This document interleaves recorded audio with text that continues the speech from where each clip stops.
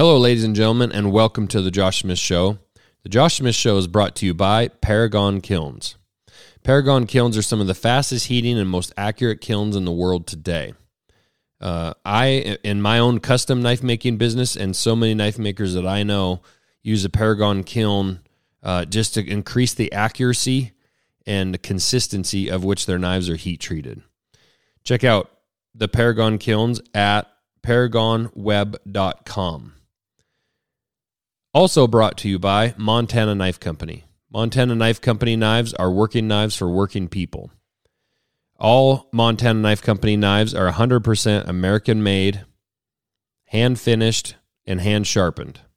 We here at Montana Knife Company believe that manufacturing can be done here in the U.S., and that's where our knives are built. Check out montanaknifecompany.com, and we are also on Instagram at Montana Knife Company as well as Facebook. Also brought to you by Maritime Knife Supply. Maritime Knife Supply is the place I buy my belts, buy a lot of my sandpaper. They also sell steel grinders, heat treat ovens, just about anything else you can imagine. Maritime Knife Supply is located in Canada, so even though it takes a little bit longer to ship your stuff down here, you can take advantage of the exchange rate, which is actually a pretty good deal when you're putting in a fairly big order. Check out MaritimeKnifeSupply.com and at Maritime Knife Supply on Instagram and Facebook. Let's get to the show.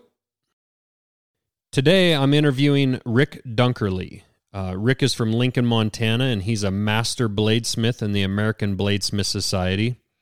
Rick is also a member of the Art Knife Invitational, a select group of makers that you have to be voted on and approved by the makers in the show.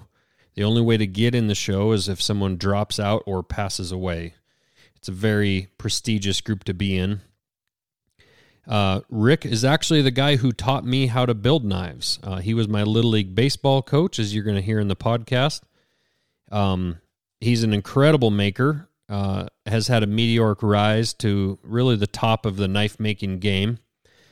He's a guy that's put on hammer-ins, taught at schools, taught at colleges, been featured in books, had his knives featured all over the place, including on covers of knife magazines, has traveled worldwide showing his knives and teaching, has been a backcountry guide, a rancher, a logger, and everything in between. He's a mentor and a friend, somewhat of a father figure to me, and somebody I care for deeply, and it just made sense to have him as my first interview on the Josh Smith Show. So I would like to welcome Rick Dunkerley.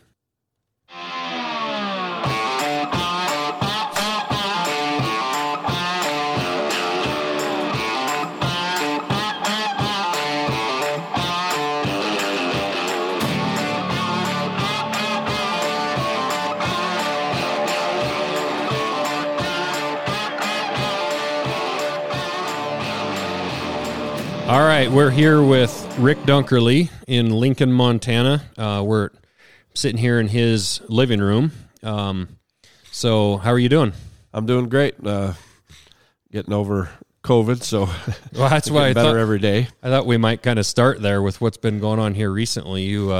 It's been a while now since you've actually were diagnosed, huh? Yeah, I started feeling sick right before Thanksgiving, and then 2 days after Thanksgiving, I was tested positive, and it's just been a pretty rough road until the last week or so. I've really started to feel better, but yeah. Yeah, so we're actually after, I don't know what the date is, but it's after the 1st of January now. It's the 5th. It's been 6 weeks today since I started feeling sick. Now, you said you didn't actually really get, I know we talked on the phone here a while back, but I mean, you didn't actually really get the cough or the lung stuff. No, it never really affected my lungs at all. It's a sinus, and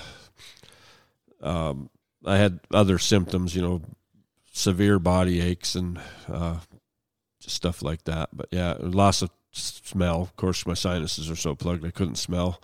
Yeah. And my taste, I never lost it, but it changed. Like some things don't taste right. Right. Well, I guess that'll be a decent excuse if you have to snivel once in a while. Having a pandemic, I guess, is probably a decent excuse. So, I think we'll go back. We'll kind of start. I mean, I guess I should say here first. I mean, you're a custom knife maker, full-time custom knife maker, living here in Lincoln, Montana.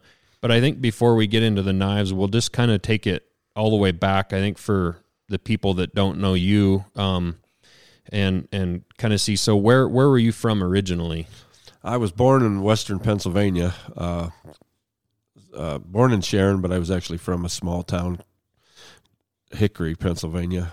It's now renamed to Hermitage, but yeah, I still have family there, and I grew up, finished high school there. Went into the service from there. Okay, so what did your folks do when you were growing up? My dad was a police officer, and my mother worked part-time at different jobs, so grocery store, checker, clerk, bank. What were your, like as a kid, childhood stuff, like what were you interested in, or were you in sports, or what? I played all sports pretty much right through to a knee injury in high school that kind of ended my contact sports stuff. And outdoors, I was really into the outdoors right from, I can't ever remember not being interested in hunting mainly. It was from the time I was little, I knew I wanted to hunt. Were you in a fairly kind of rural area there? Or? Actually, for the part of Pennsylvania I grew up in, I was. I most of my childhood, I could go out the back door and be in a place that I could hunt something. Yeah. Now, so moving on, you said you went into the service. What branch did you go into? I went into the Air Force in 1981. Okay, and what was your job in the Air Force? Well, I went in to be a cop, and throughout the training there, they had some different things you could look at. One of them was a canine, and I ended up taking the canine school, and as that was nearing completion, I actually got volunteered to be a dog trainer instead of a cop dog handler. So I spent my 4 years as a dog trainer. You volunteered to do that, or you kind of got put in that spot? My instructors in the canine school volunteered me. Why do you think they did that with you? Was it something that they saw in you, or? That's what they said. Because I didn't, all the schooling that I had been to up to that point was in Texas in the summer, and it was really hot. I really didn't want to stay in Texas, but they volunteered me, and when I asked, what had happened, they said, well, we thought you'd be good at it. Yeah. So I didn't have any choice. Now, was the dog, I've heard some about like the dog programs they have and stuff now, but was the dog program a fairly new thing for the military back then, or was that a pretty established program? Well, the dogs were established in the early 80s. The whole military, the Department of Defense, was having a major push for more dogs, more drug dogs, more bomb dogs, and more attack dogs, patrol dogs, we called those. And so I was actually one of the first 18 people that being a dog trainer was my job. That was a new thing. We called it the Green Dog Program. And, by the time I was done, it was an intra-service. Initially it was all Air Force. But after about 3 years, they brought in all the other branches, and we went from 20-some Air Force people to probably 60-some dog trainers from all services. Did you train? Were you training the bomb dogs or the drug dogs or attack, or were you kind of doing all of that stuff? Yeah, I trained all those types, and a few specialty. We trained a few dogs to track for special things. We trained some dogs for U.S. Customs to work on the border with Mexico to find illegal vegetables that were coming across the border. Really? Yeah. So, yeah, it was a really great job. I loved the job. What would an example of a test be for like a dog to pass or to get through that course? I mean, because I don't think people quite realize just what those dogs are capable of. Well, a patrol dog, which, like you say, a police dog, the common one you would see as a civilian dog too, is the dog there was an obedience portion of the test to certify. It was, relatively simple: sit, stay, heel, come from a distance, then work on hand signals only instead of voice, do all those same things. Then the dog would do an obstacle course, which a lot of people have seen that on TV, where the dog's jumping through an open window and walking across a catwalk, crawling through tunnels, 55-gallon drums put on end, and some agility stuff. And then they would do, a patrol dog would have to search a building and find a person hidden in the building, search in a field somewhere outdoors, a large field with someone hidden. You'd quarter the field using the wind, and the dog would have to find the person. And then the attack portion was, they had to be under control. The dog, the decoy, the person that was going to be eventually bitten, would have you'd have the dogs at the sit heel position. The person would run up and run right up to the dog and run away, and the dog would have to maintain until given the command to attack. They'd also have to do what we called a false run, where you sent them on the attack but called them off before they bit the guy. Then they would have to bite and release on command. And then you would do a search, like if you had apprehended a suspect, you would put the dog at the sit, walk 6 or 8 or 10 feet, I don't remember the distance we used, and search the person. And the dog had to sit unless the guy was physical with you. Then it could attack without command. Oh, really? But they always had to release on command. So that's basically, that's what I could. It's been a long time, so that's what I remember. The certification. And the drug dogs they had to search different. We had to search barracks. We had to search vehicles, and they had to be, if I remember right, over 90% correct, with less than 10% false response, which would be finding something that wasn't there. Yeah. And the bomb dogs were a little higher than that. They had to be, I think, 95% correct with even less false response, because you could be dead if you didn't find a bomb, or if something like that. So yeah, it was a very interesting job. And how old would a dog be when it usually was kind of at its prime to actually maybe release out into the field to use? They would be a minimum of a year old when we got them for training. And I don't remember the upper limit, maybe 4 or 5. And I didn't think it was worth putting the time into the dog for the time they would get out. Sure. Yeah, and then, the detector dogs, bomb dogs, any dog that's sniffing for his career, their lifespan is much shorter because they're sniffing up dust and stuff all the time. So they don't last as long. Their lifespan is shorter.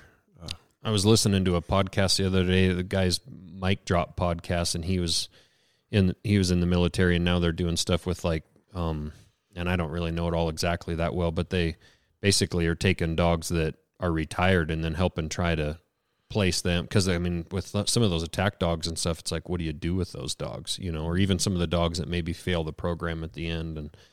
But it's incredible. Yeah. Listen, and he was interviewing, some guys that were, just retired military, but they were talking about using those dogs in, the Middle East, and just how much they counted on those dogs is pretty incredible. I see a lot of that with the dogs, searching ahead of patrols and finding IEDs,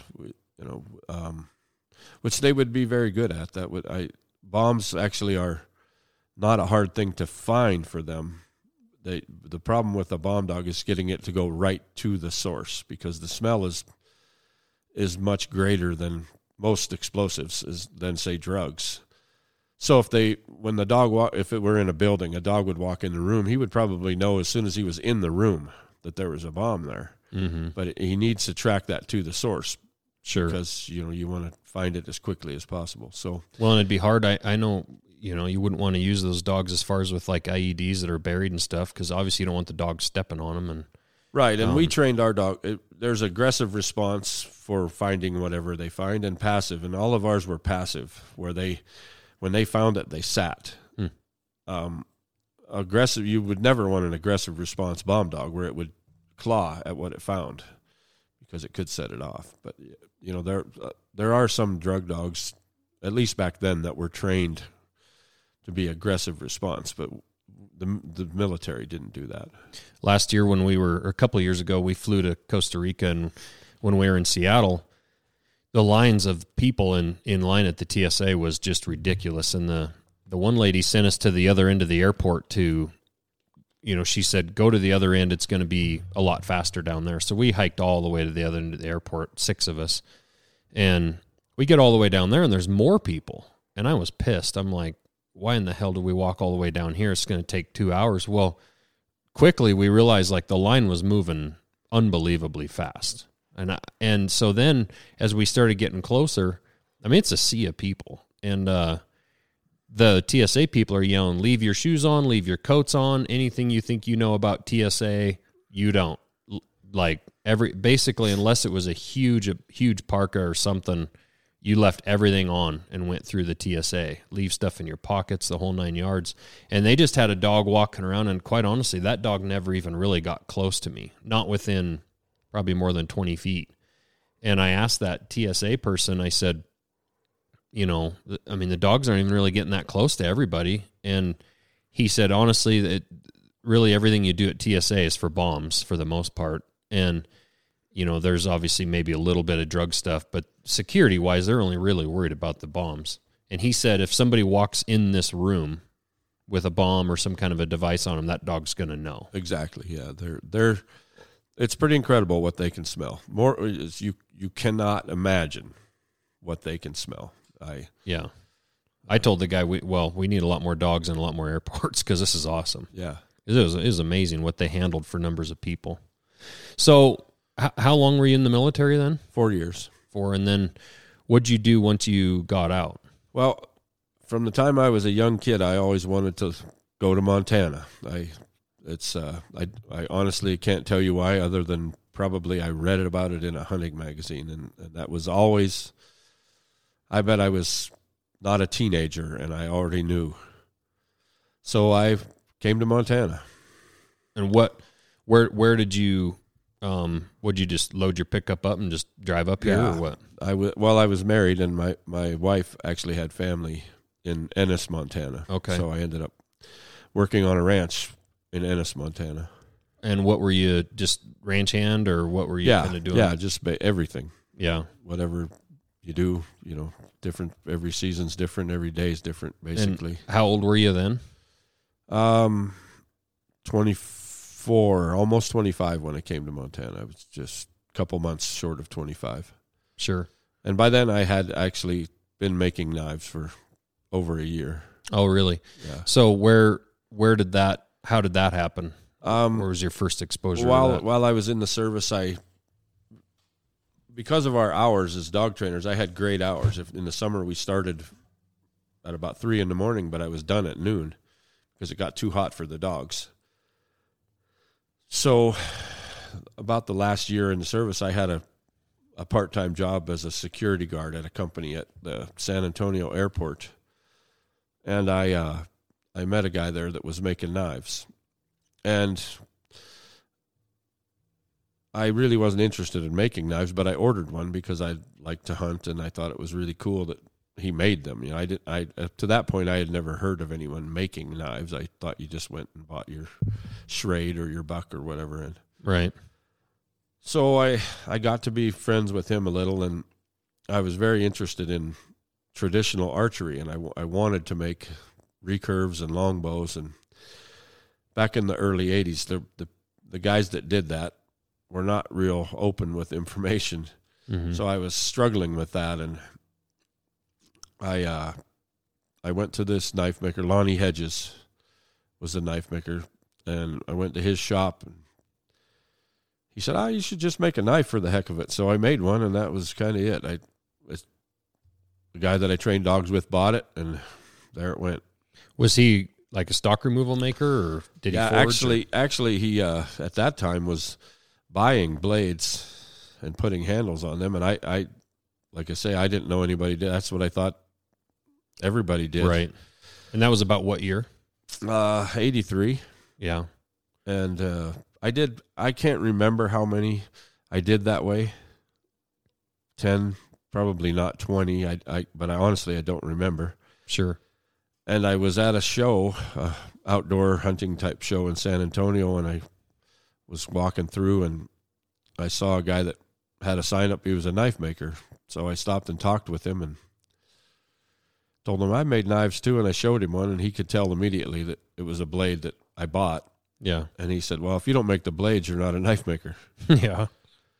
So I went home and sold a couple of guns, get the money to buy a belt grinder, and I bought one and taught myself to grind a blade.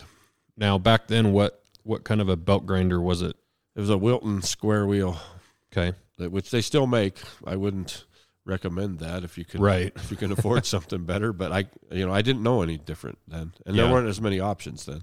Yeah, it's like those new Travis Wirtz grinders. It's like comparing a Corvette to a Fiat or something at this point. Yeah, it's a whole different thing. Yeah.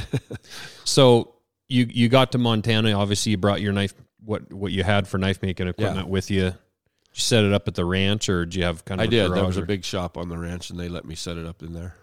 Now, just because with my history and knowing you, I know at some point down there you got somehow into outfitting a bit, right?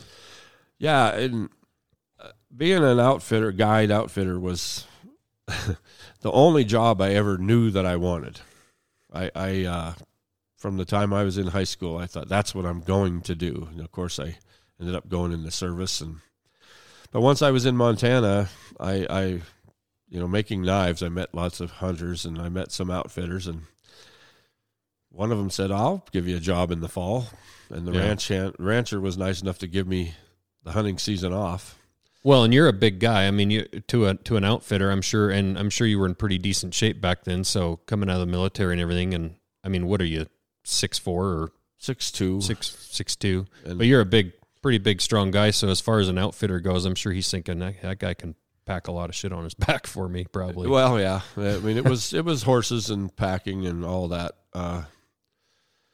And I absolutely loved it. That's, so I got my first guide's license in 1987. Now, had you ridden horses before? Not much at all. Yeah. No.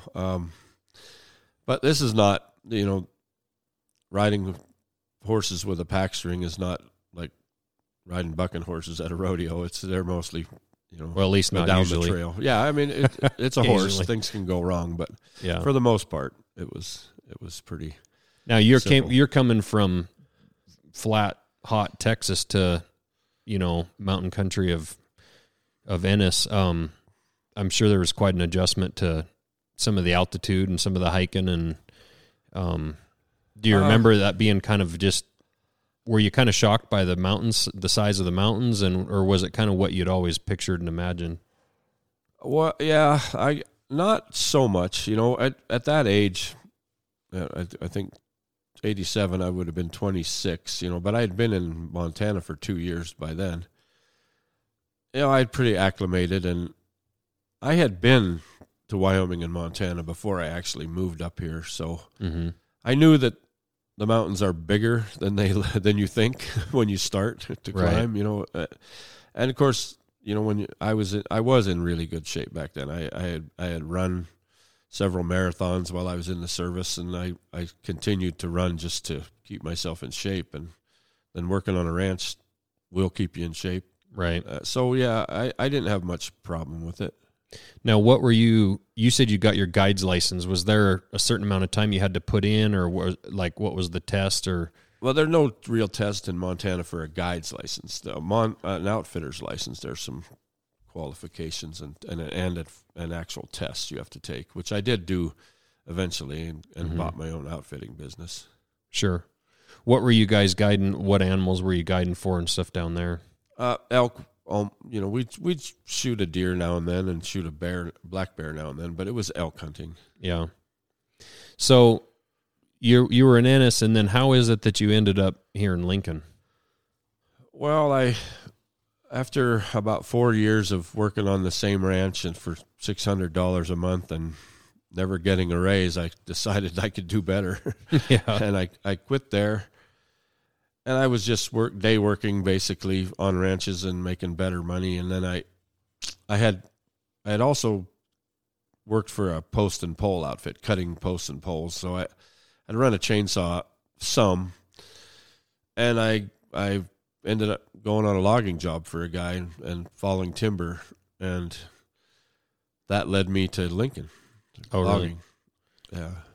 Yeah. Was that a logging outfit that was located here in Lincoln, or was that just they just had a job up here? They had a job up here, and when that job was done, they didn't have another job right away. So, I had pulled a camper up here, was living in a camper, and Now, were you single at that point? I mean, yeah, I know you moved to... Yeah, I was divorced by then and single.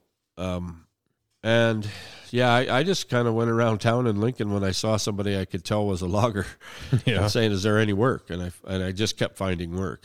Yeah. So that's how I ended up here. Now, and so how long did you end up logging before you kind of moved on into the outfitting and stuff here? Well, I was still outfitting in the fall. I would take the time off and go. And was that a point where you were still just guiding, or when did you actually end up with your own outfit? I bought my own outfit in '99, so it was 10 years down the road. But I had still continued to guide for other outfitters. Mm-hmm. And was that guiding here in Lincoln, or were you guiding down in Gardner still? Mostly here in Lincoln in the Scapegoat Wilderness. Okay. And for people that don't know, Lincoln's kind of situated right up against the Continental Divide and kind of right on the edge of the Bob Marshall Wilderness, and the Scapegoat Wilderness is just literally just a few miles north of Lincoln. So it's definitely, and there's quite a few guide out, or at least back then there were quite a few outfitters, and that was a pretty popular thing. It was a well-known area for guiding and hunting. So you're logging, and then at what point did you when I met you, I was 11, and at that point you were coaching baseball, and you were dating a friend of mine's mom, and they had a ranch. So at what point did you end up on the ranch, and how did you meet Susie, and kind of how did that all happen? I'd been in Lincoln for not all that long when I met her. Just a chance meeting. Mm-hmm. And I was still logging for probably 3 years after she and I got together and were living together. Mm-hmm. Till about, I'm pretty sure in 95 is when I quit logging, and we were together then. Now, where were you at in your, and we should kind of backtrack here. So, in that 95 time frame, at that point, you were logging and guiding and then working on the ranch and doing that kind of stuff. But all along while this is all going on, you're still like pretty aggressively pursuing your knife making. Well, some of that time I wouldn't say aggressively. I started off making stock removal knives in '83. And I did that for about 9 years. So about 92, I read an article in Blade magazine by Ed Fowler about forging blades out of 52-100 ball bearings and heat treating them yourself. And making stock removal knives back then, I was working in batches of 20 blades and sending them off to be heat treated. And the thought of just being able to work on a knife from start to finish and do everything myself was so attractive to me that I thought, I got to learn to forge. I got to. And so I did. I got a hold of Ed Fowler. He kind of steered me to, he said, there's a guy in Great Falls that's forging, in Ed Caffrey. So Ed and I went and visited him, and I started forging. And we didn't collaborate on knives or anything, but we were friends for a while there, and that's where I started forging, and that's why, because I just love the idea of being able to control the whole process and just work on one knife. I was so sick of grinding 20 blades at a time that I just right. And that's what I don't think what a lot of people maybe nowadays quite really grasp or think about is back in that time period, there was a few knife publications, Knives Illustrated and Blade and couple, but really guys like Ed Fowler and Wayne Goddard, I mean, they both wrote articles monthly in Blade, kind of how-to stuff, tips and tricks and whatever, and really, for the most part, that was the only information that was really out there that you could seek out every month and get, because nowadays we live in the Instagram and YouTube world where everything's always available. But I mean, it's actually pretty cool that we lived close enough where you were able to kind of go down and see Ed and start to kind of cultivate 11-hour drive, I think, but I did it several times. I always think it's funny now because I made knives for 5 or 6 years before I even knew there was a Blade magazine. I had no idea there was a magazine about knives. And I had talked to 2 knife makers in that time frame. And, got a tip or 2 here, there, or there about how to do certain things. But back then, most guys were pretty self-taught because there weren't that many knife makers. Then there weren't all these schools. There wasn't social media with YouTube videos and all of that. So it was a different time. And now you look at it, and it's pretty amazing how quickly people can get really good. Right. But I also see, what I see a lot is that the people that have learned a lot on their own are better problem solvers about when they run into a problem with knives. They're more likely to just tackle it. Whereas now I get phone calls all the time or texts or messages on social media asking a question. I think, man, you can't figure that out. Right. But it's just a different time. Right. Good or bad. So kind of back on that time frame there, that's pretty close in that time frame where I met you. So how is it that you ended up you're dating, you're dating Susie, but I mean, you're somewhat of a single guy, working on a ranch and logging and outfitting, kind of doing all this. How is it that you ended up becoming a Little League baseball coach? Like what made you decide that's what you wanted to do? Well, there was a shortage of that here. And I think sports are important for, now it's not politically correct to say young men. It's be young people. And I think your sister maybe was bullshit. On my team for 1 year. They're young men, yeah. But yeah, my sister actually was, yeah. But I just think it's a great developmental thing to develop confidence and things. So well, and you were quite a baseball player when you were young. I mean, you kind of brushed by it, but I mean, when you were in high school, you were pretty serious about baseball. Till I wrecked my knee. I was a catcher, so wrecking your knee really makes that tough. But yeah, baseball is my favorite sport.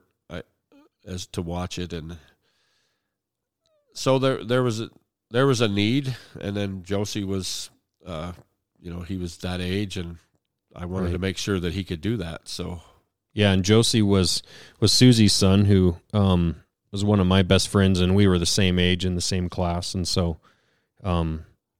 Yeah. So, and so now you're working on that ranch, or you're working, with Susie on that ranch and, kind of helping raise Josie and Hope, Josie's sister.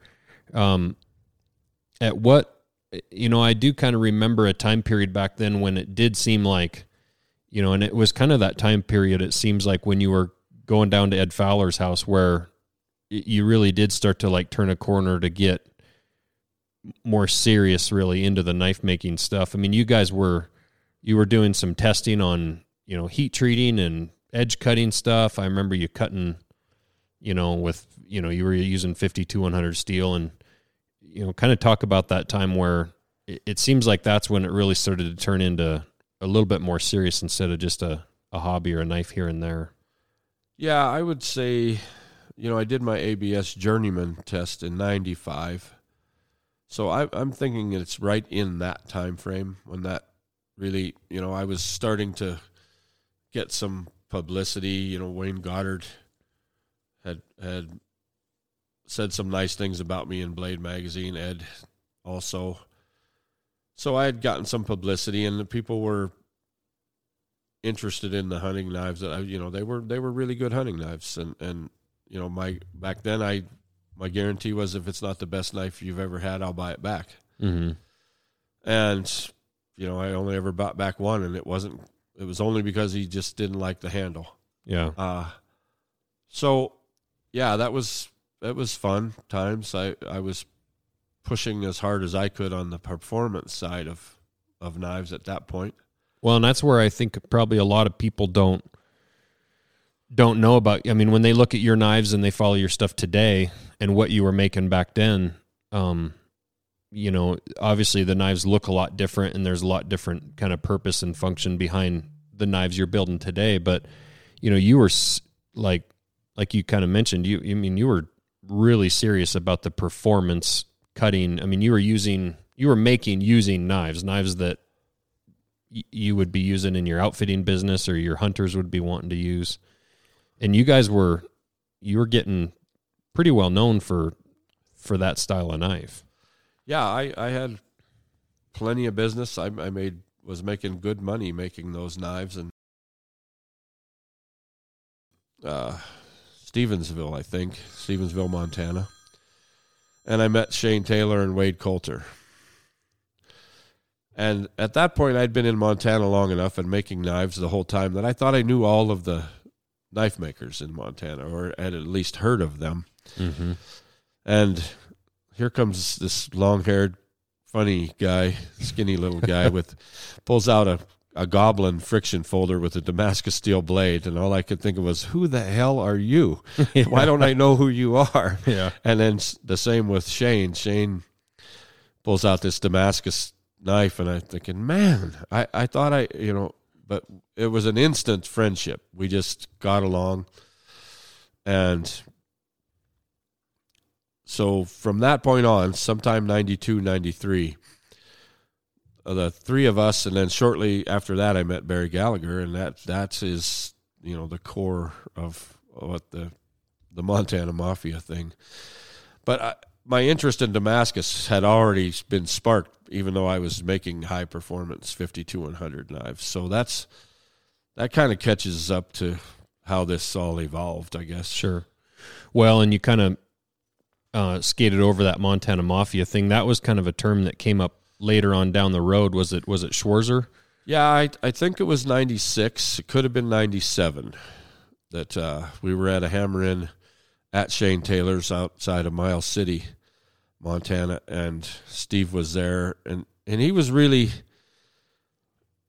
I had 2 hammer-ins, I think, before that. But we were really kind of hitting our stride with it when it came to Damascus steel, and Barry and I with folding knives. And Steve, he was the first one to see it. We were really, I mean, I guess, the way it's been described is there was just a lot of energy going around right then. So Steve was the first really, internationally known knife maker to step into the middle of that and see it. And he came up with that Montana Mafia term.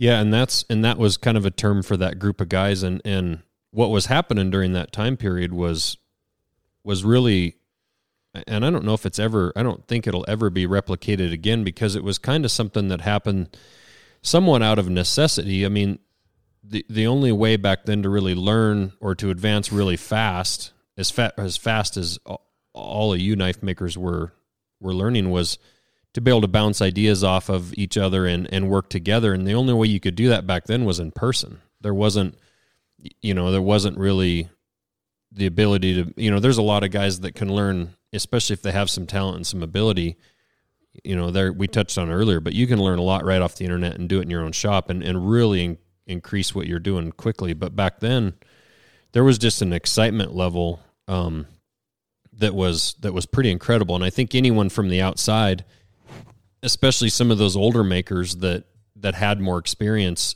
could see this young group of guys coming, and like the improvement happening with everybody's knives from, I mean, year to year or even month to month, just the improvement with the steel and the knives was pretty, I think, pretty obvious to those guys.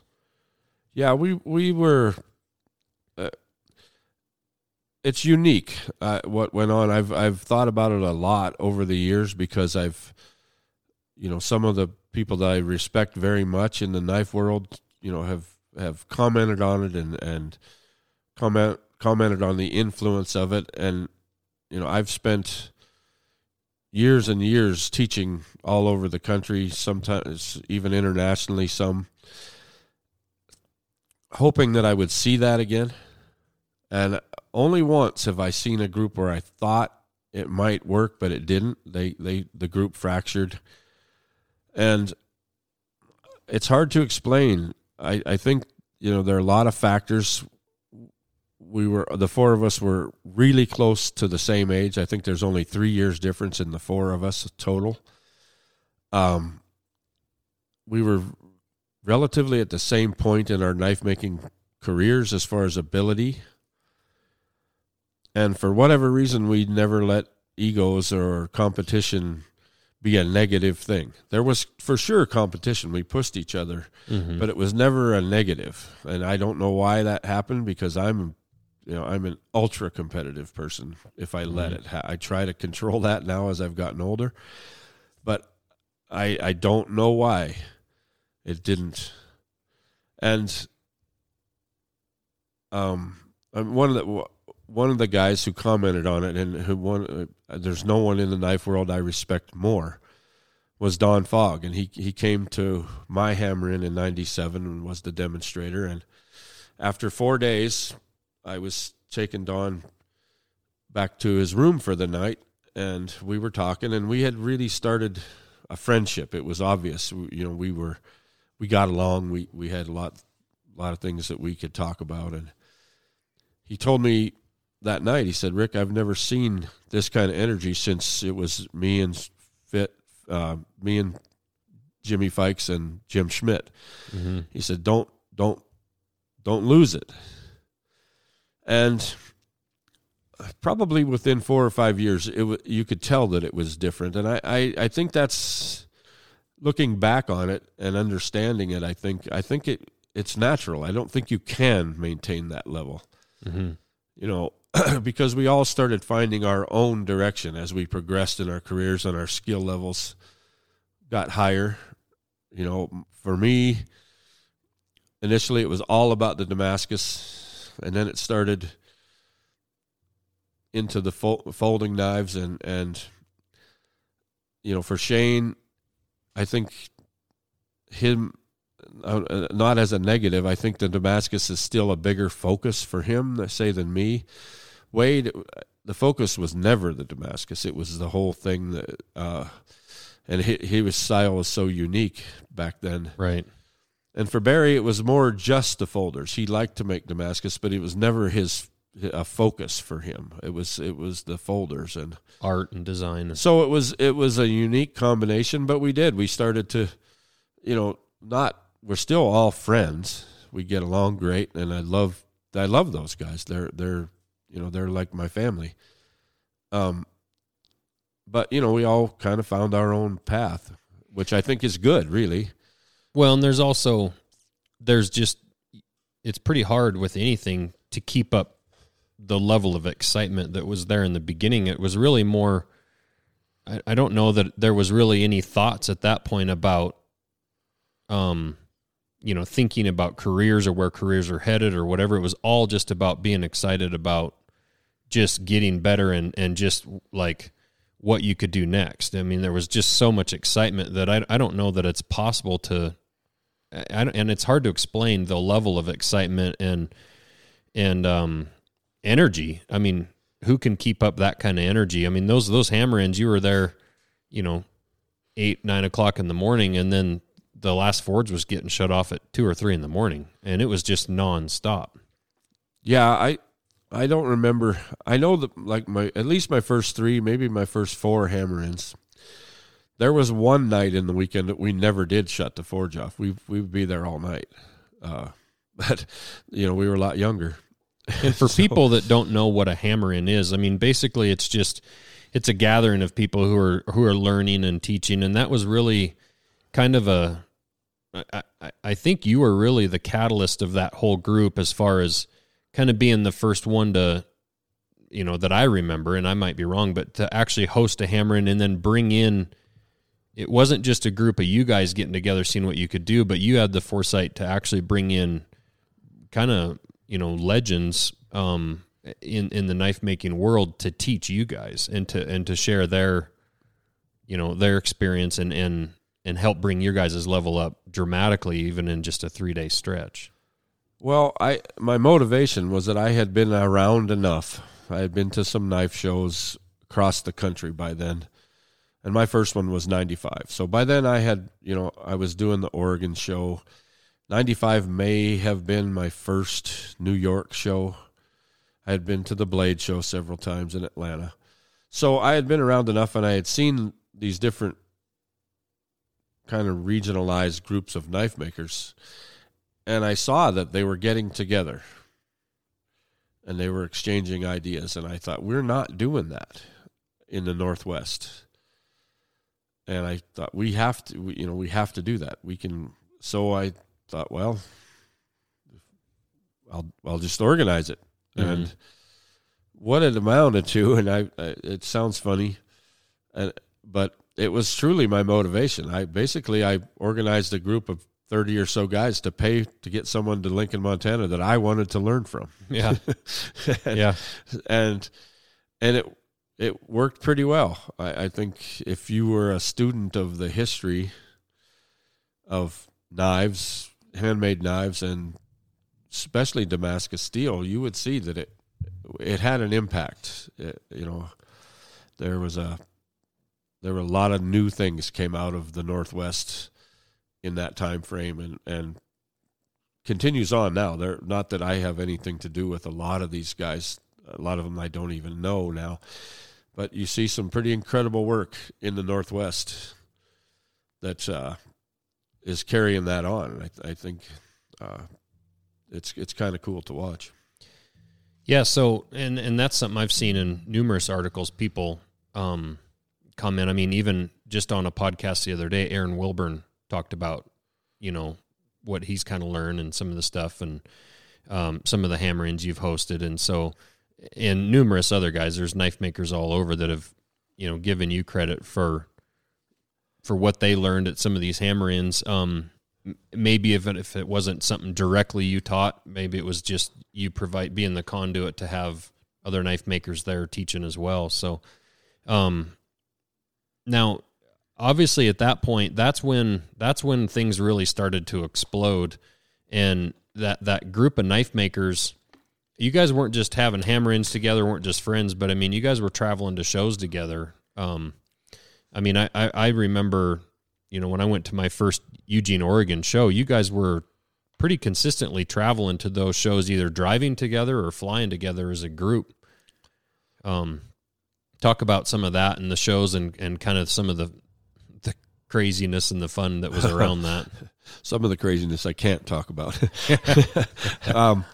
Yeah, well, back then it was there was sort of a show circuit that if you were going to be, kind of a big time knife maker, you needed to be out there. So there were years I was doing 6 and 8 shows a year, and most of those required flying.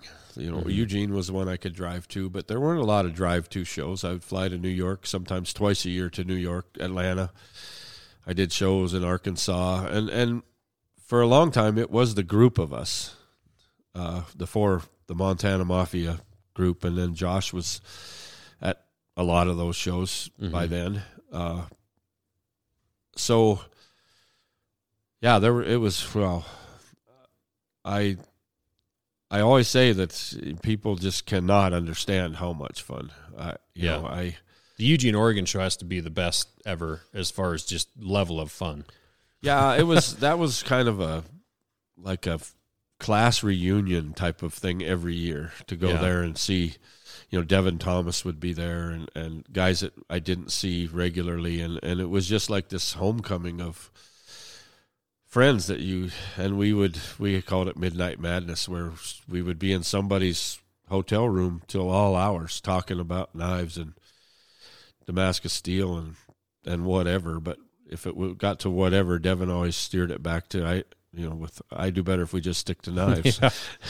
There were definitely, it was funny because it was kind of like a younger group of kids, and then every now and then there was more of an elder statesman knife maker, and it seems at times if a Wayne Goddard was in the room or something, like the humor, the language, everything kind of cleaned up just a little bit. And then after some of those guys were gone, it was just full on fun. And I remember being a kid just trying to soak it all up, and trying to stay awake mostly. And usually I failed by about midnight, but, I remember, knives spread out all over the beds. I mean, back then everybody was bringing 10, 12 knives. I mean, at least in the beginning there was, they weren't all $4,000 knives. Guys were trying to make a living and trying to pay for the show. And, because not everybody was making the same knife. Some guys were higher level than others, but everyone was passing around the new work they'd done and what they had found out or figured out, and just sharing ideas. And it's something that you just don't see in other industries, because everyone was there in those rooms telling everybody how they did this or how they did that. And it was a really cool feel as far as helping each other. Yeah, it's, I don't know how to explain it.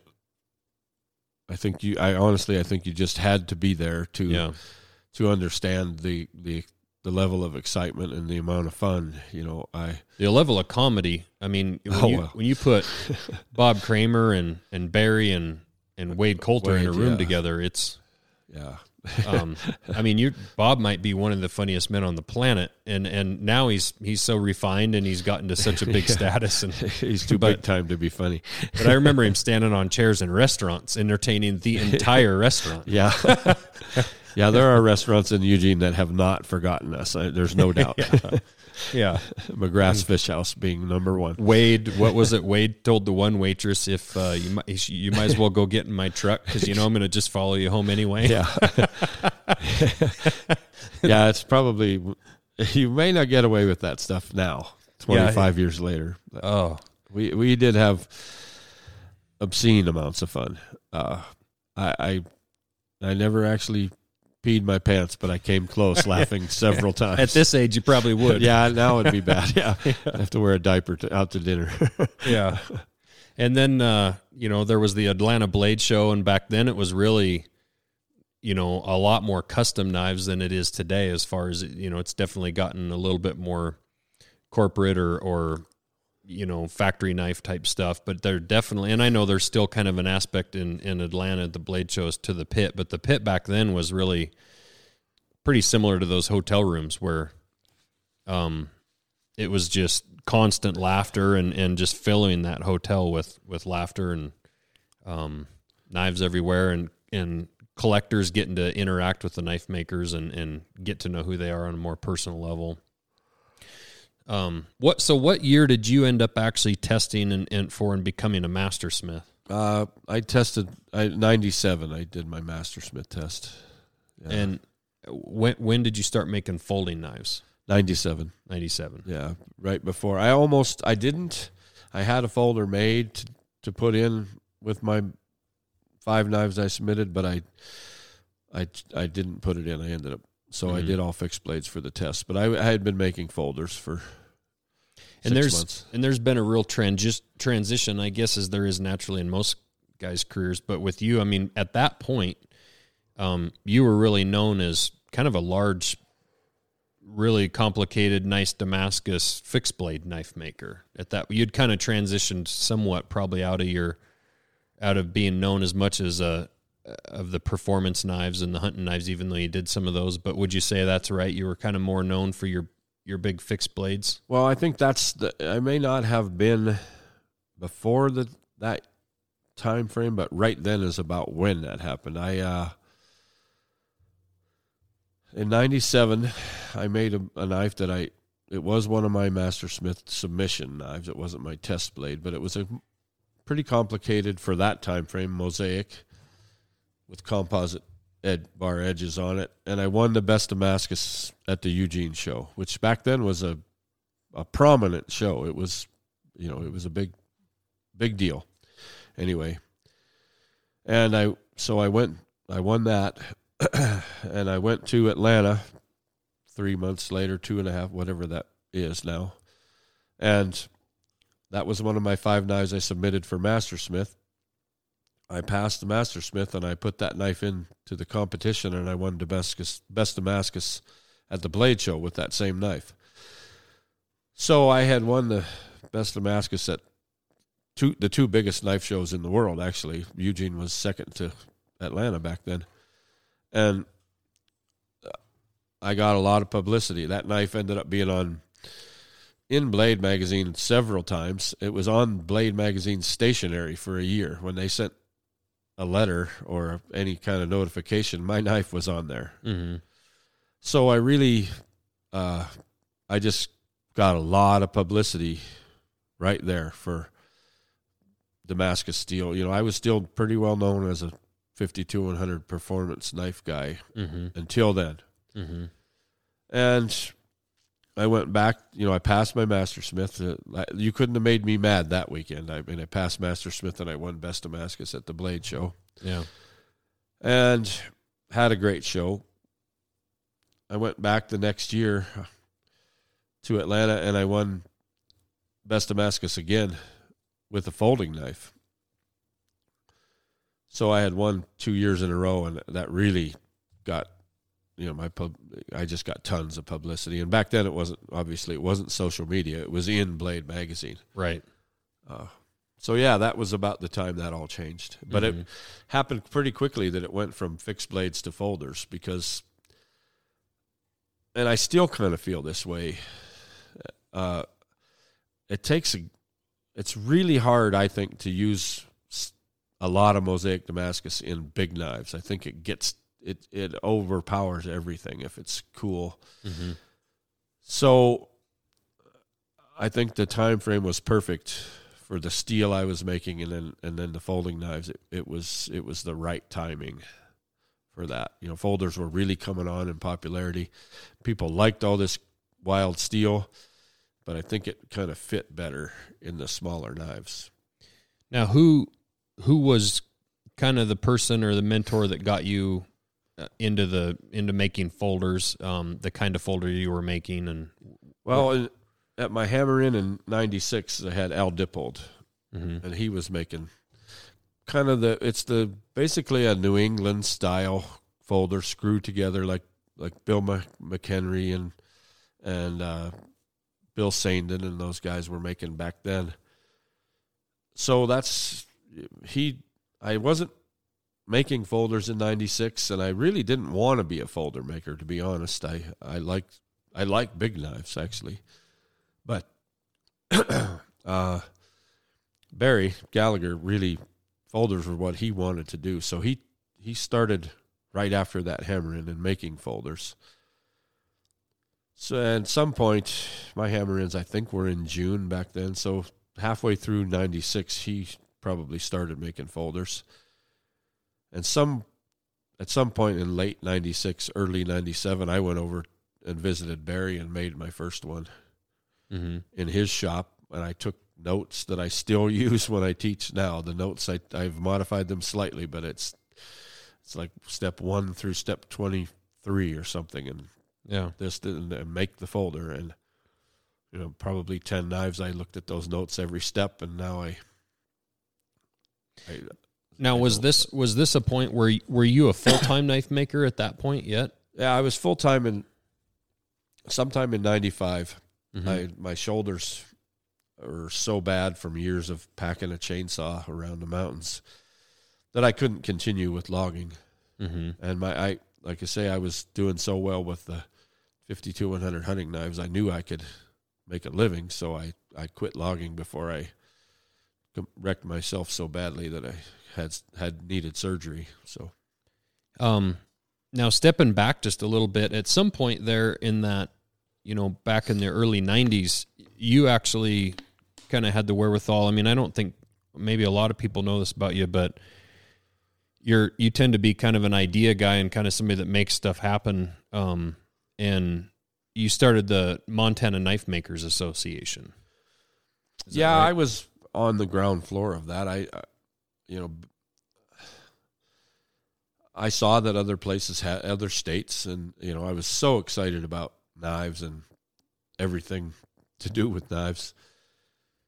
So it was I can't remember everybody that came to the first meeting. We did it in Kalispell. Barry and I traveled together. Ed Caffrey was there.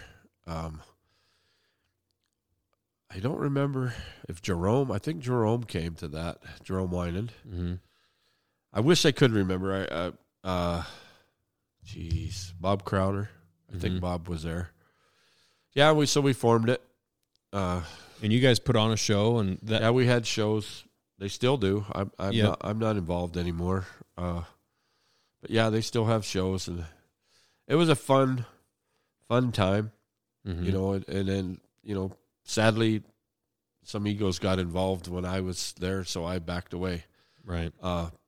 But yeah, it's still going. Every year I think I should make it into Missoula and just walk through the show, but usually I hear about it a week after it's happened. Yeah.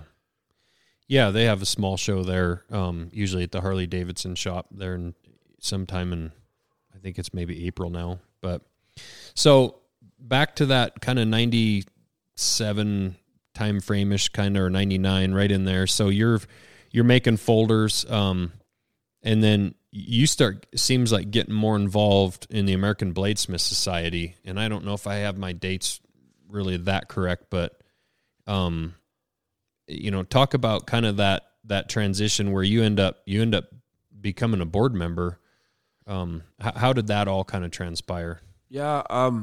In 97, when I passed my Mastersmith test, right there at the Blade Show, Jerry Fisk approached me about teaching at the ABS school. So I did. I went and taught the second half of a intro bladesmithing course. And then they started having me come down once a year and teach Damascus classes at the school in Texarkana. So that was my, I was a member of the ABS for years. And after having taught a bunch and teaching at some of their hammer-ins as well, I was asked to be on the board of directors. I think 01. I'd have to look, but I think it was 01. And I was on the board for 10 years and then stepped down. It's insane to think that's 20 years ago this year. Yeah. It is. Yeah. So you were on the board and pretty involved in a lot of their operational stuff and what you were doing. And the American Bladesmith Society is, it was kind of started, Bill Moran and B.R. Hughes and some of those guys. And Don Hastings and, And back then, Bill Bagwell. Back in, the 80s and 90s, that was really kind of known. There was really two kind of knife-making factions. There was the forging group that was kind of the American Bladesmith Society type people, and then there was the Knife Makers Guild where you had more of the stock removal guys. And, for some people there seemed to be rivalries between the organizations and whatnot, but it seems like more when we were involved, a lot of that had died down, or by the time you were a board member, the guild had kind of had some issues and maybe wasn't as prevalent, but the ABS was a pretty big, had grown pretty good size. The ABS was thriving, and I believe they still are. I'm not involved on the board, but they were. It was a time of Damascus knives. Damascus was the big thing in the knife world right then. So that's for the most part that's the ABS. I mean, guys that there are always guys who are not joiners. I don't join groups. I don't do this, and there are guys that slam the ABS because they're supposedly a Southern clique or whatever. But anybody that forges, they're kidding themselves if they think they've started in the last 20 years, and they would have started with without the ABS, they're wrong. Mm-hmm. ABS saved the forged blade. Bill Moran and what he did in forming and getting those guys together. Mm-hmm. It did. It saved the forged blade, and their whole platform of teaching has risen the level of all knives. When I was a young knife maker, when I was making stock removal knives, when I first started forged knives, my impression, and I think I was right, and I'm sure it was a general perception of knives, was that stock removal knives were much more refined. Forged knives were rougher. They weren't not as good a fit and finish. Mm-hmm. That is no longer the case. Mm-hmm. It is, there are guys like Tim Hancock. Tim Hancock, to me, changed everything with the forged knife. Mm-hmm. His level of perfection. Couldn't make a cleaner knife. Right. And that's carried on. Once someone sets that standard, you're working towards that. And well, and it seems like back then, if you wanted some fairly serious publicity, it was a big deal even back then to pass your journeyman test. Becoming a journeyman knife maker back in the 80s and 90s meant you made a pretty damn nice knife, and there weren't very many of you in the country that could do that, at least in that time frame. And passing your mastersmith test, kind of guaranteed that. It kind of gave you at least somewhat of an automatic bit of credibility about your work, and also got you into Blade Magazine and into some of the publications, and what some people did after they passed their mastersmith, or if they advanced or not, is a different story. But it was definitely kind of a rite of passage. That was really a way. Nowadays, there's tons of knife makers out there that could pass a mastersmith test if they wanted to, but they're not involved, maybe. But I don't know. What do you think on all that? It was that was a big part of the knife world back then, at least in the forging world. Well, yeah, it is. And I don't think it's gone. I think it is still a big part. I think it's a big deal. Mm-hmm. When I passed in 97, I think there were somewhere between 55 and 60 had passed at that point, total. Mm-hmm. And I don't know now. I think it's 130 maybe. So in 23 years, it's maybe doubled, a little over doubled. So that it's a pretty exclusive group. And there are definitely guys that could pass it if they wanted, and they're not interested, and that doesn't, it's no strike against them. They just don't want to be involved in that. But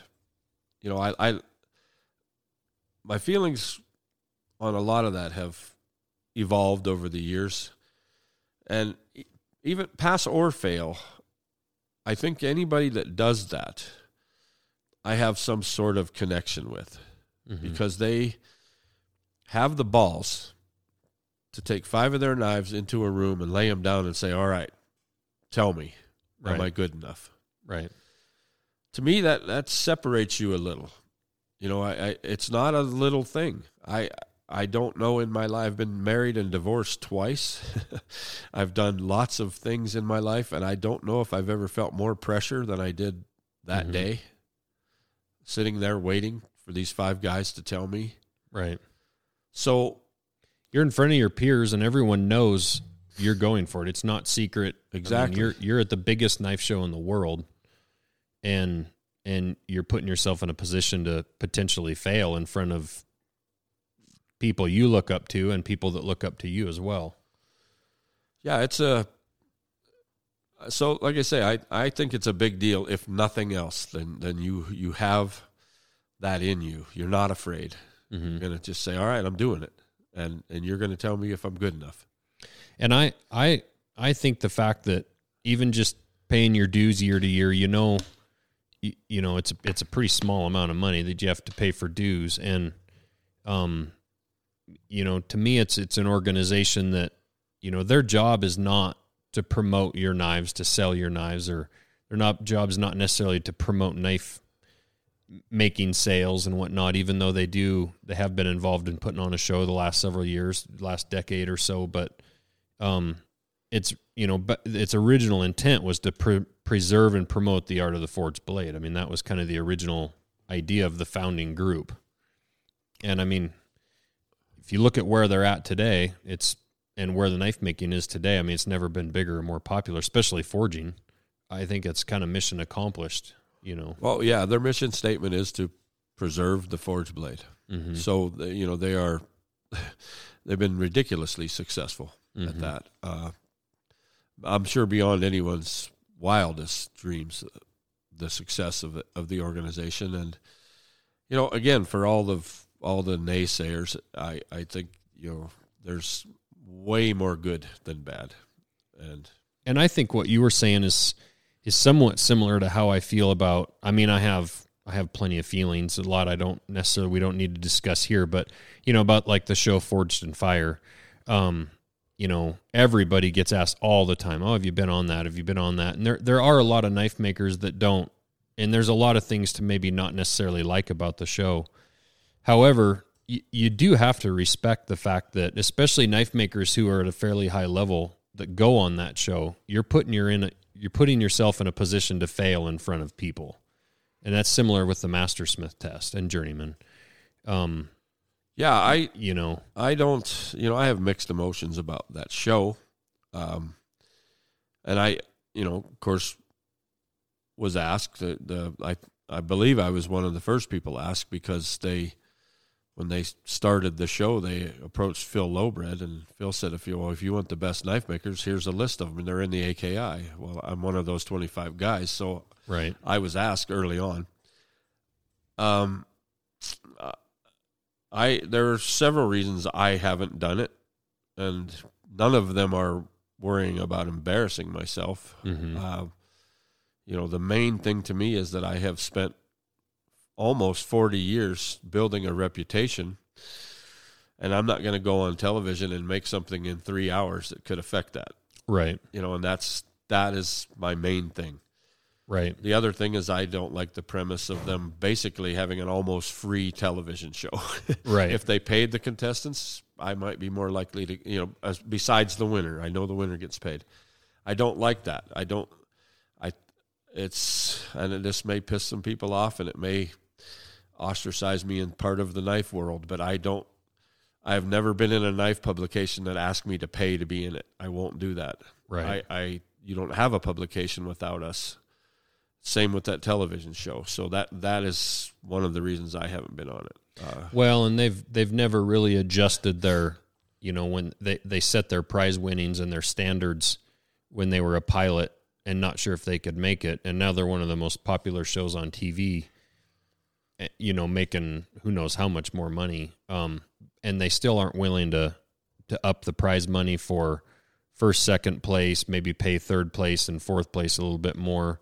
And they also, some of where I have some of the issues, and we're getting a little off topic, but the fact that, they won't even put your last name on there. They won't put your website address. They're not really, it has helped knife making to a degree. Obviously, it's helped produce a lot more knife makers for sure, and more collectors. I've definitely sold knives myself to people who, fell in love with Forged in Fire, but they could definitely do a lot more for the knife community and their contestants who are helping build their show, but no, just more of that point of being willing to put yourself out there. And that's where I've told people about asking about the Journeyman or the Mastersmith test now. Don't go do it if you're doing it because you think you're just going to get a shit ton of orders when you pass. To me, it's more of a personal accomplishment and accomplishing a goal and putting yourself in a group of names that will then live on forever, Yeah, I agree. To me, it's personal. For me, my motivation, once I had my head straight, because early on part of my motivation was to get it before someone else that I was kind of had issues with. But once I realized that was driving me, I kind of backed away and got my head straight because I think that's a terrible motivation for anything. Right. So it was because all of the people that I respected the most in the knife world had done it. And I wanted to be in that group because I respected those guys the most. And so that was it, and honestly for me, when it was a turning point when I was done with the knives and I laid 5 knives out all together and I looked at what I had done and I knew that I wouldn't have pushed myself like that for years. Right. That test forced me to do it, and it was a turning point for me. Sure. So from there, you just kind of kept shooting up through the knife world as far as, and your level of your knives just got better and better and progressed, and it kind of all culminated in an invitation to join the Art Knife Invitational. What year did that happen, and what was that like? Well, I mean, I've been incredibly fortunate in knives, and have, I've set goals, I've accomplished those goals, I've been recognized beyond, reason. I think in somewhere around 2000, I was in 18 issues in a row of Blade magazine. Embarrassing, almost. It was so much. I did honestly call Steve Shackelford and say, Steve, please don't put me in for a while. People are going to hate me. Other knife makers, But, and then I went to Italy and I got rated as a maestro in the Italian Guild, and just stuff you would never, because of knives. I've been around.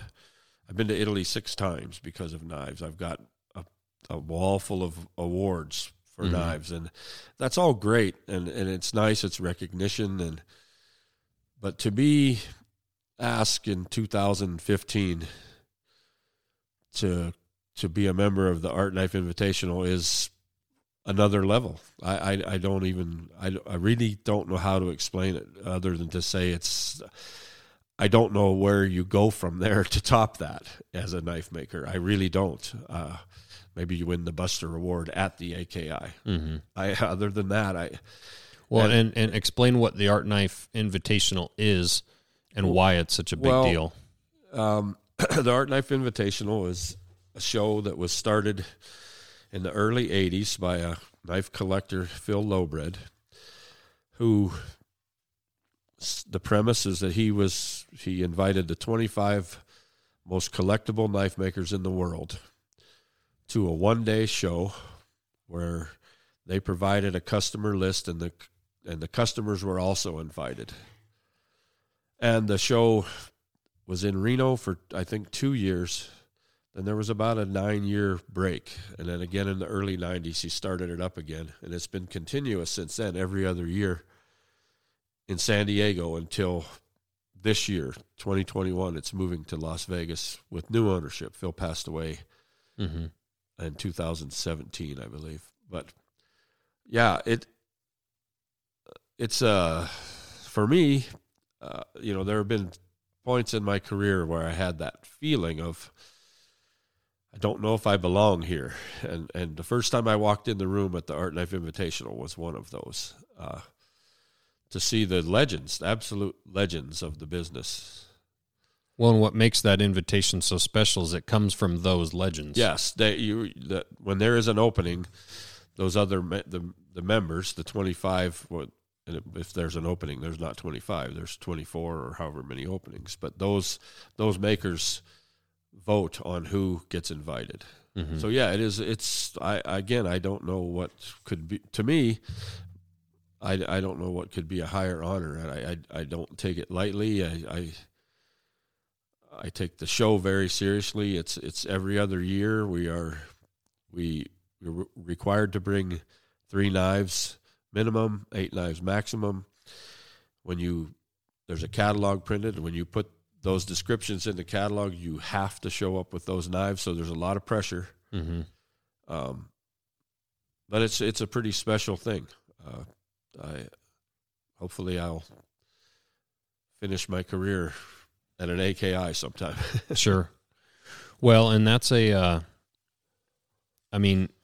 encourage anyone listening to this. There's a lot of new makers, that's kind of why I brought up Forged in Fire, because I knew we were going to kind of get into some of this later. I wanted to anyway, there's an explosion of new people to the knife world in the last, 5 to 10 years. And quite frankly, a lot of them, I'd say a large majority of people, or a large number of them anyway, don't have any idea that the AKI even exists or what it is, and especially the makers within it, because let's face it, most of those knife makers that are in there are, 50s, 60s, 70s. They're legends of yesterday, even though they're still making legendary knives of today, but they're not necessarily super active on Instagram and on Facebook. And so, a lot of these guys are making knives in between those shows every 2 years. They're making knives that are immediately bought or sent to customers or orders.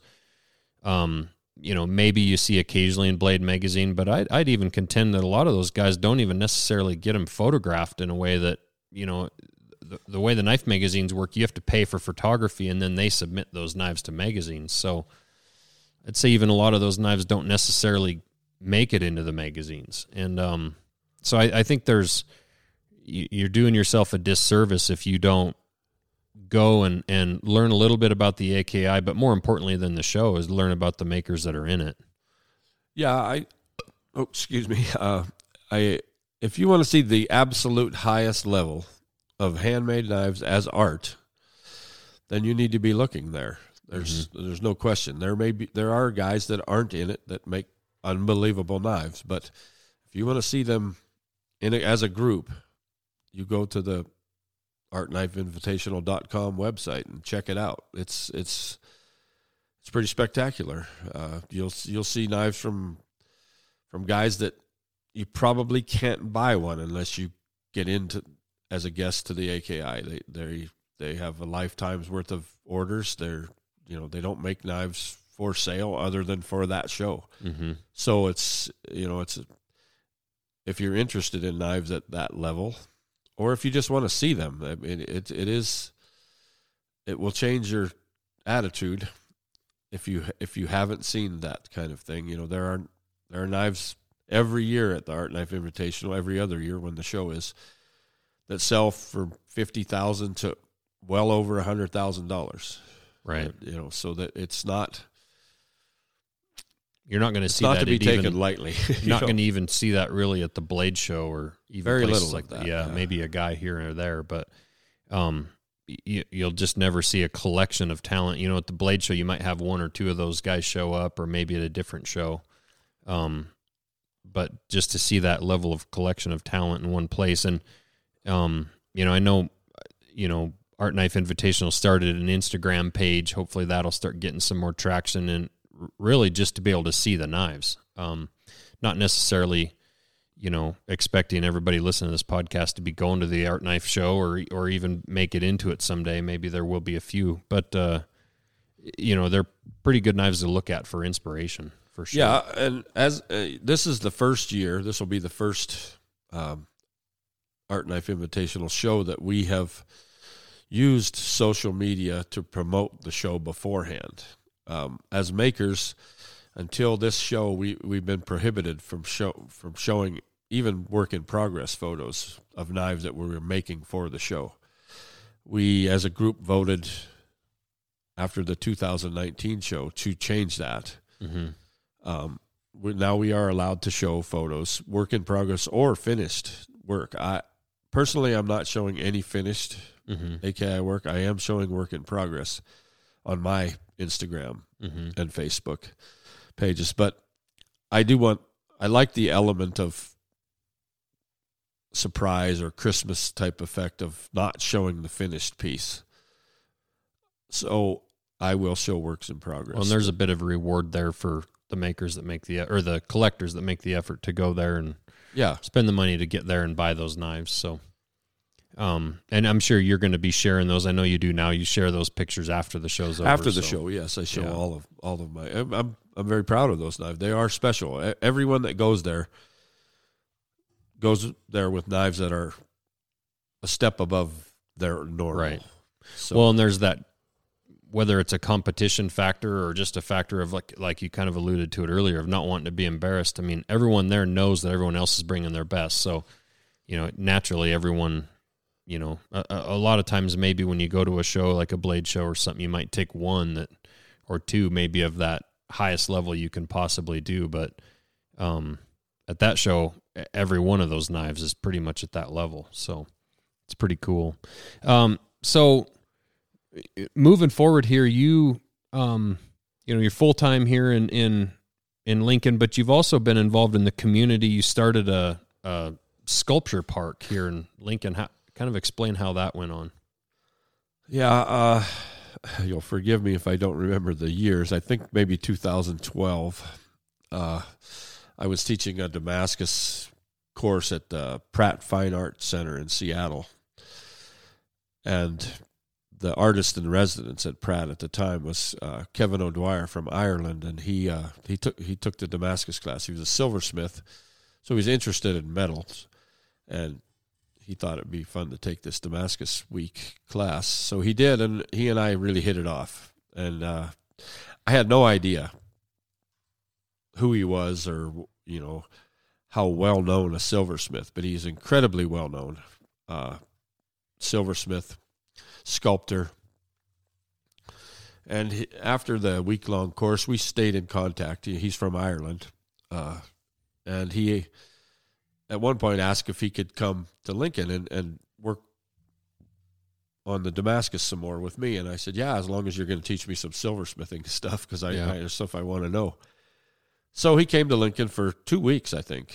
And we forged and soldered silver and did all kinds of stuff, and really became friends. And in that trip, he was showing me this sculpture park that he had started in Ireland in a reclaimed peat bog where they had harvested peat. And so he had done this sculpture park and brought artists in around the world, and they basically celebrated the heritage of that industry in this bog, and become a huge tourist attraction in Ireland. And the day he was going to fly home, we were having breakfast in town in Lincoln and looking across the street at these giant ponderosa pines. And he said, man, this would be a great place to do a sculpture park like that. He said, these giant trees. And that was it. We had that conversation a little bit. I really didn't take it seriously. I drove him to the airport. He got on the plane and left, and I could not stop thinking about this idea of a sculpture park here.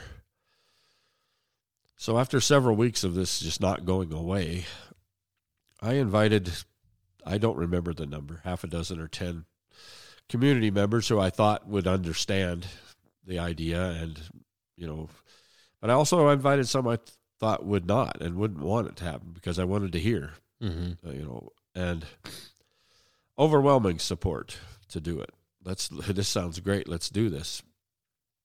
So I got a hold of Kevin and said, man, we have some support here. I think we can move forward if we want. And it did. It was a year of traveling to museums and all over to make contacts and find out where to find support, where to look for grant money, where to do this, where to do that, and fundraising at the community level, all the way up to the national level, international level.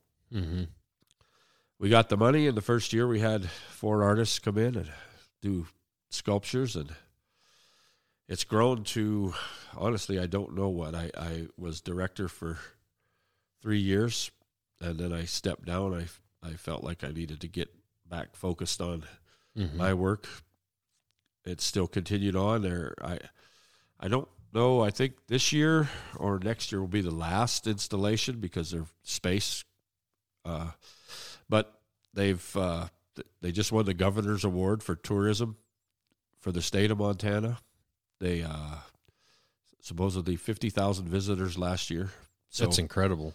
So it's become a big, and these aren't just small little sculptures. Although these are massive things that you can walk in, and some are down in the ground, and obviously some above ground. You guys originally, kind of the first big piece of it was remember you guys moving a big teepee burner, this huge burner they used to burn sawdust in, right, at a sawmill. Yeah, that was kind of a rodeo.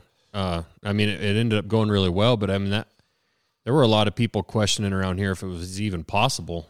We're talking about a massive it's steel structure. I don't know what the diameter is. It has to be 40 feet, 50 feet diameter at the base, and then 100 feet 100 high, some feet tall. Yeah, it's incredible. Yeah.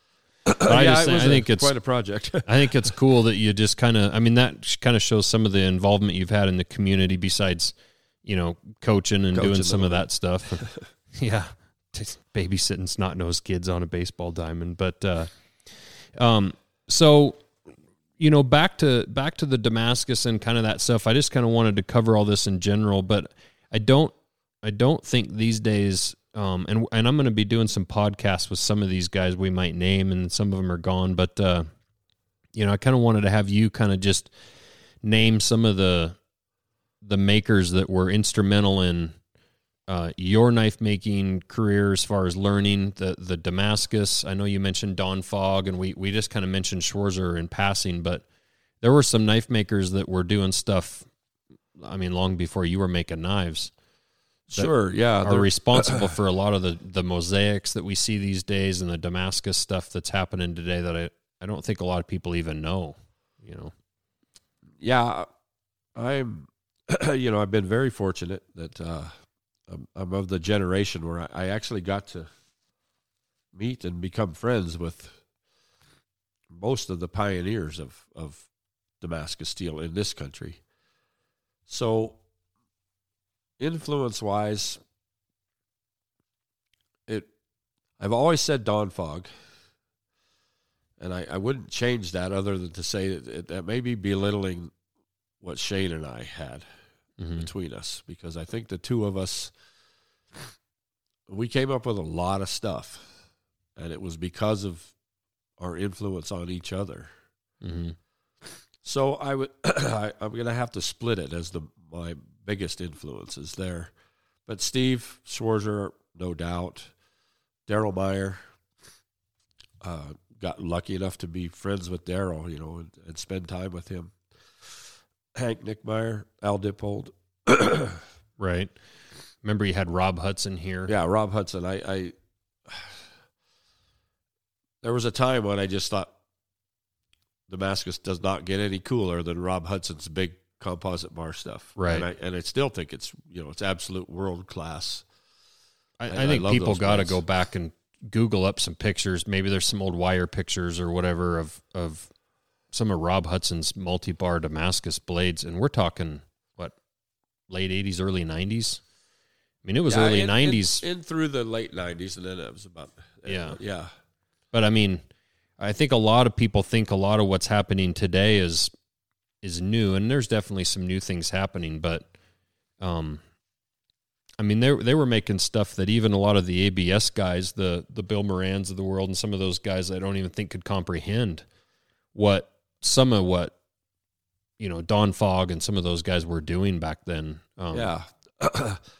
If there are certain things I think if you're really into knives as a maker especially that you should have, and one of those things is a set of the wire books, Knives of Interest or something. I can't remember. Point of Interest. Points of Interest. Yeah, I think there's 5 of those, and if you're really into knives and you're interested in the history, you definitely need those books.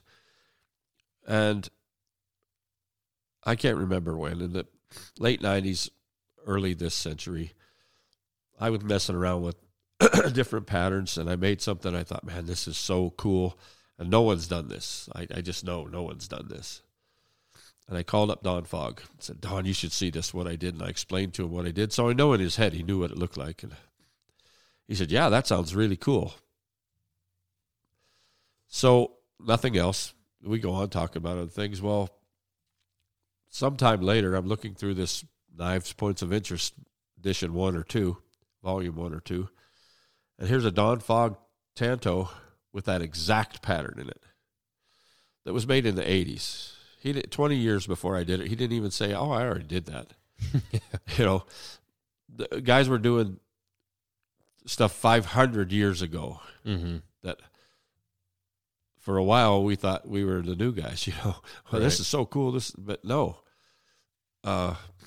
If you get the book on Damascus steel, and you see some of the stuff that was done on guns and swords 500 years ago. There were radio patterns, there are jelly rolls, there are W's patterns, there are twists, and it's just so everything now is an offshoot of something that someone's done. You see so much now that is W's generated patterns and it's great. W's is a great thing in it, and I'll go on my own personal rant. It's not crushed W's, it's W's. None of the guys who were in on the early Jimmy Fikes, Don Fogg, I've never heard one of them say crushed W's. They just said, I made W's. Yeah. I hate that because to me, somebody somewhere along the line threw crushed in there like they were doing something new and different. Right. And they're not. So there's my rant on that. Yeah. I hate that. And I usually will tell people in person, but this is my chance to tell a lot of people. Well, at least 2 or 3 will listen to this. It's only the second podcast. Yeah. So, and I guess, so what are some, I know you've been in some books, you've got your own book. You've also got, well, I might be speaking out of turn, but I think you've got some like how to build folder DVDs, or maybe, I don't know if you want to talk about like some of the books that you're proud of you've been in, or some of the books that you have that maybe people can buy, or how-to stuff. Man,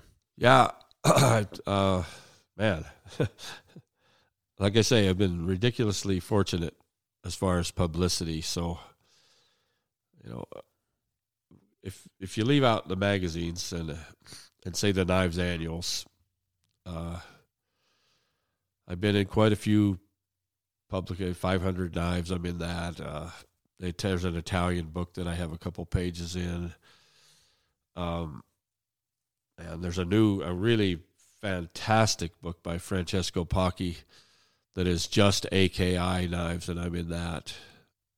It's a super expensive book though, like $400 book, but it's the nicest book as far as quality of the book itself.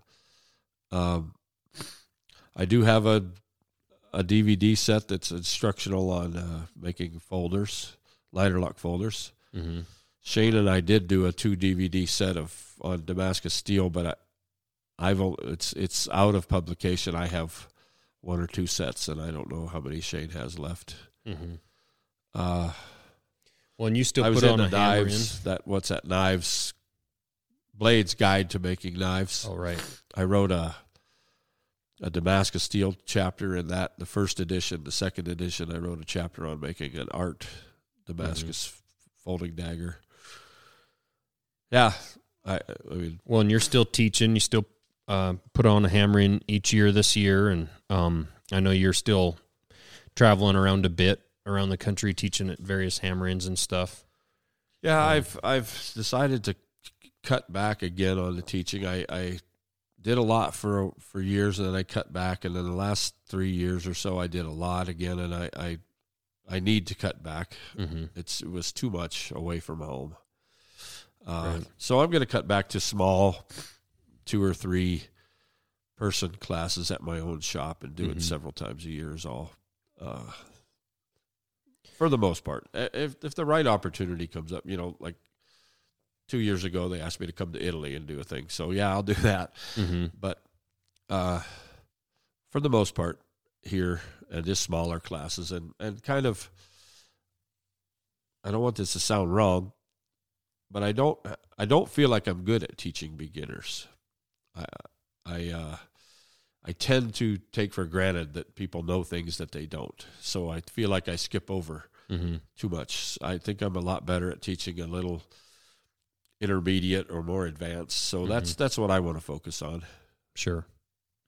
Well, and I would say, I mean, I don't know if you're necessarily underrated for teaching, because I don't know that I've seen your rating, but you're one hell of a teacher for sure. Obviously taught me a lot of what I know, but also, I mean, seen you teach in a lot of different settings, and maybe you don't give yourself enough credit, but I know you're definitely one of the more popular teachers at any event we go to. So, I would encourage people, if they see you on a docket somewhere at a hammer in, or they see a class that maybe you're putting on, to kind of try and jump on that. So, I guess in closing, I just kind of, we'll wrap up. I know you're starting to get stuffed up with your pandemic.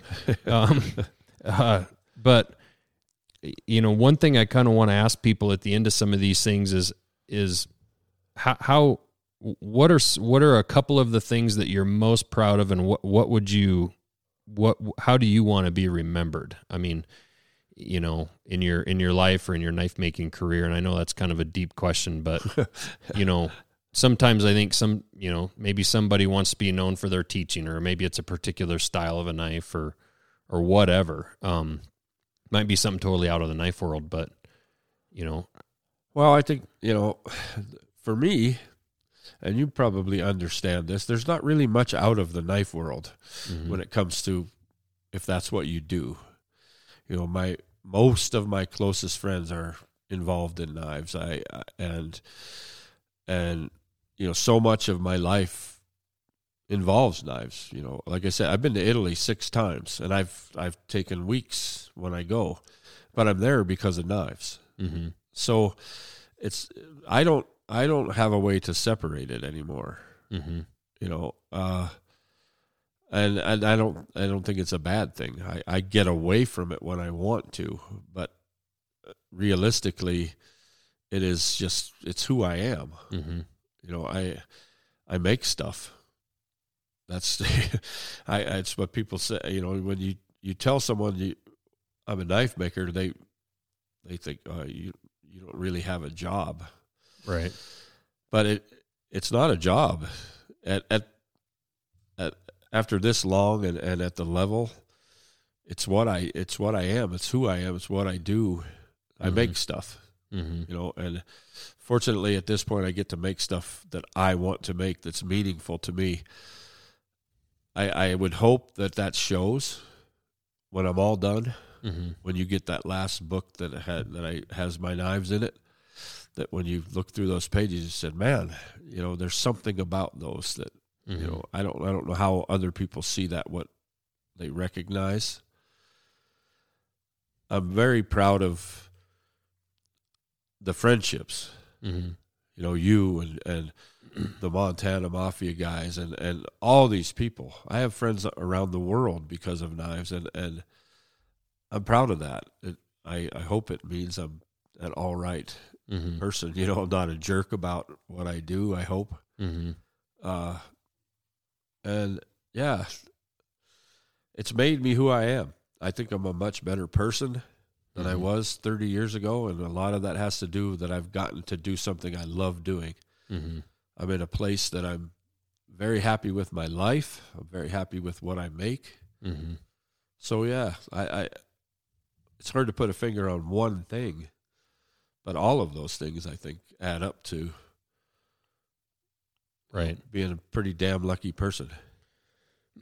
Well, and I can, I think what anybody that knows you or that's known you for this long, or people that maybe go back and look at your stuff, I think what's most impressive about your career is just the progression.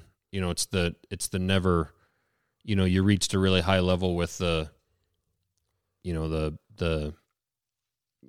using knife, the performance knife, and you could have just kind of settled into that realm there and probably stayed busy making super high quality hunting knives forever, and then you reached a really high level with the big fixed blades with the really crazy Damascus, and you were probably known really more as a Damascus maker than a knife maker for a while in your career. And then it seemed like your artistry and your knives just kind of caught up to that Damascus, and then transitioned into the folders. And there might be a lot of people out there that consider you just a folder maker, if they don't know if they've only started seeing your Instagram here a little bit lately. Now, obviously this week you've been posting nothing but fixed blades. So yeah. I think that diversity of what you've done and how you've grown as a knife maker, just as people do. I mean, you learn and grow and mature, and then you throw in the teaching. We never even talked about your engraving. I mean, the fact that in the middle of all that, you kind of picked up engraving and gold inlay and in the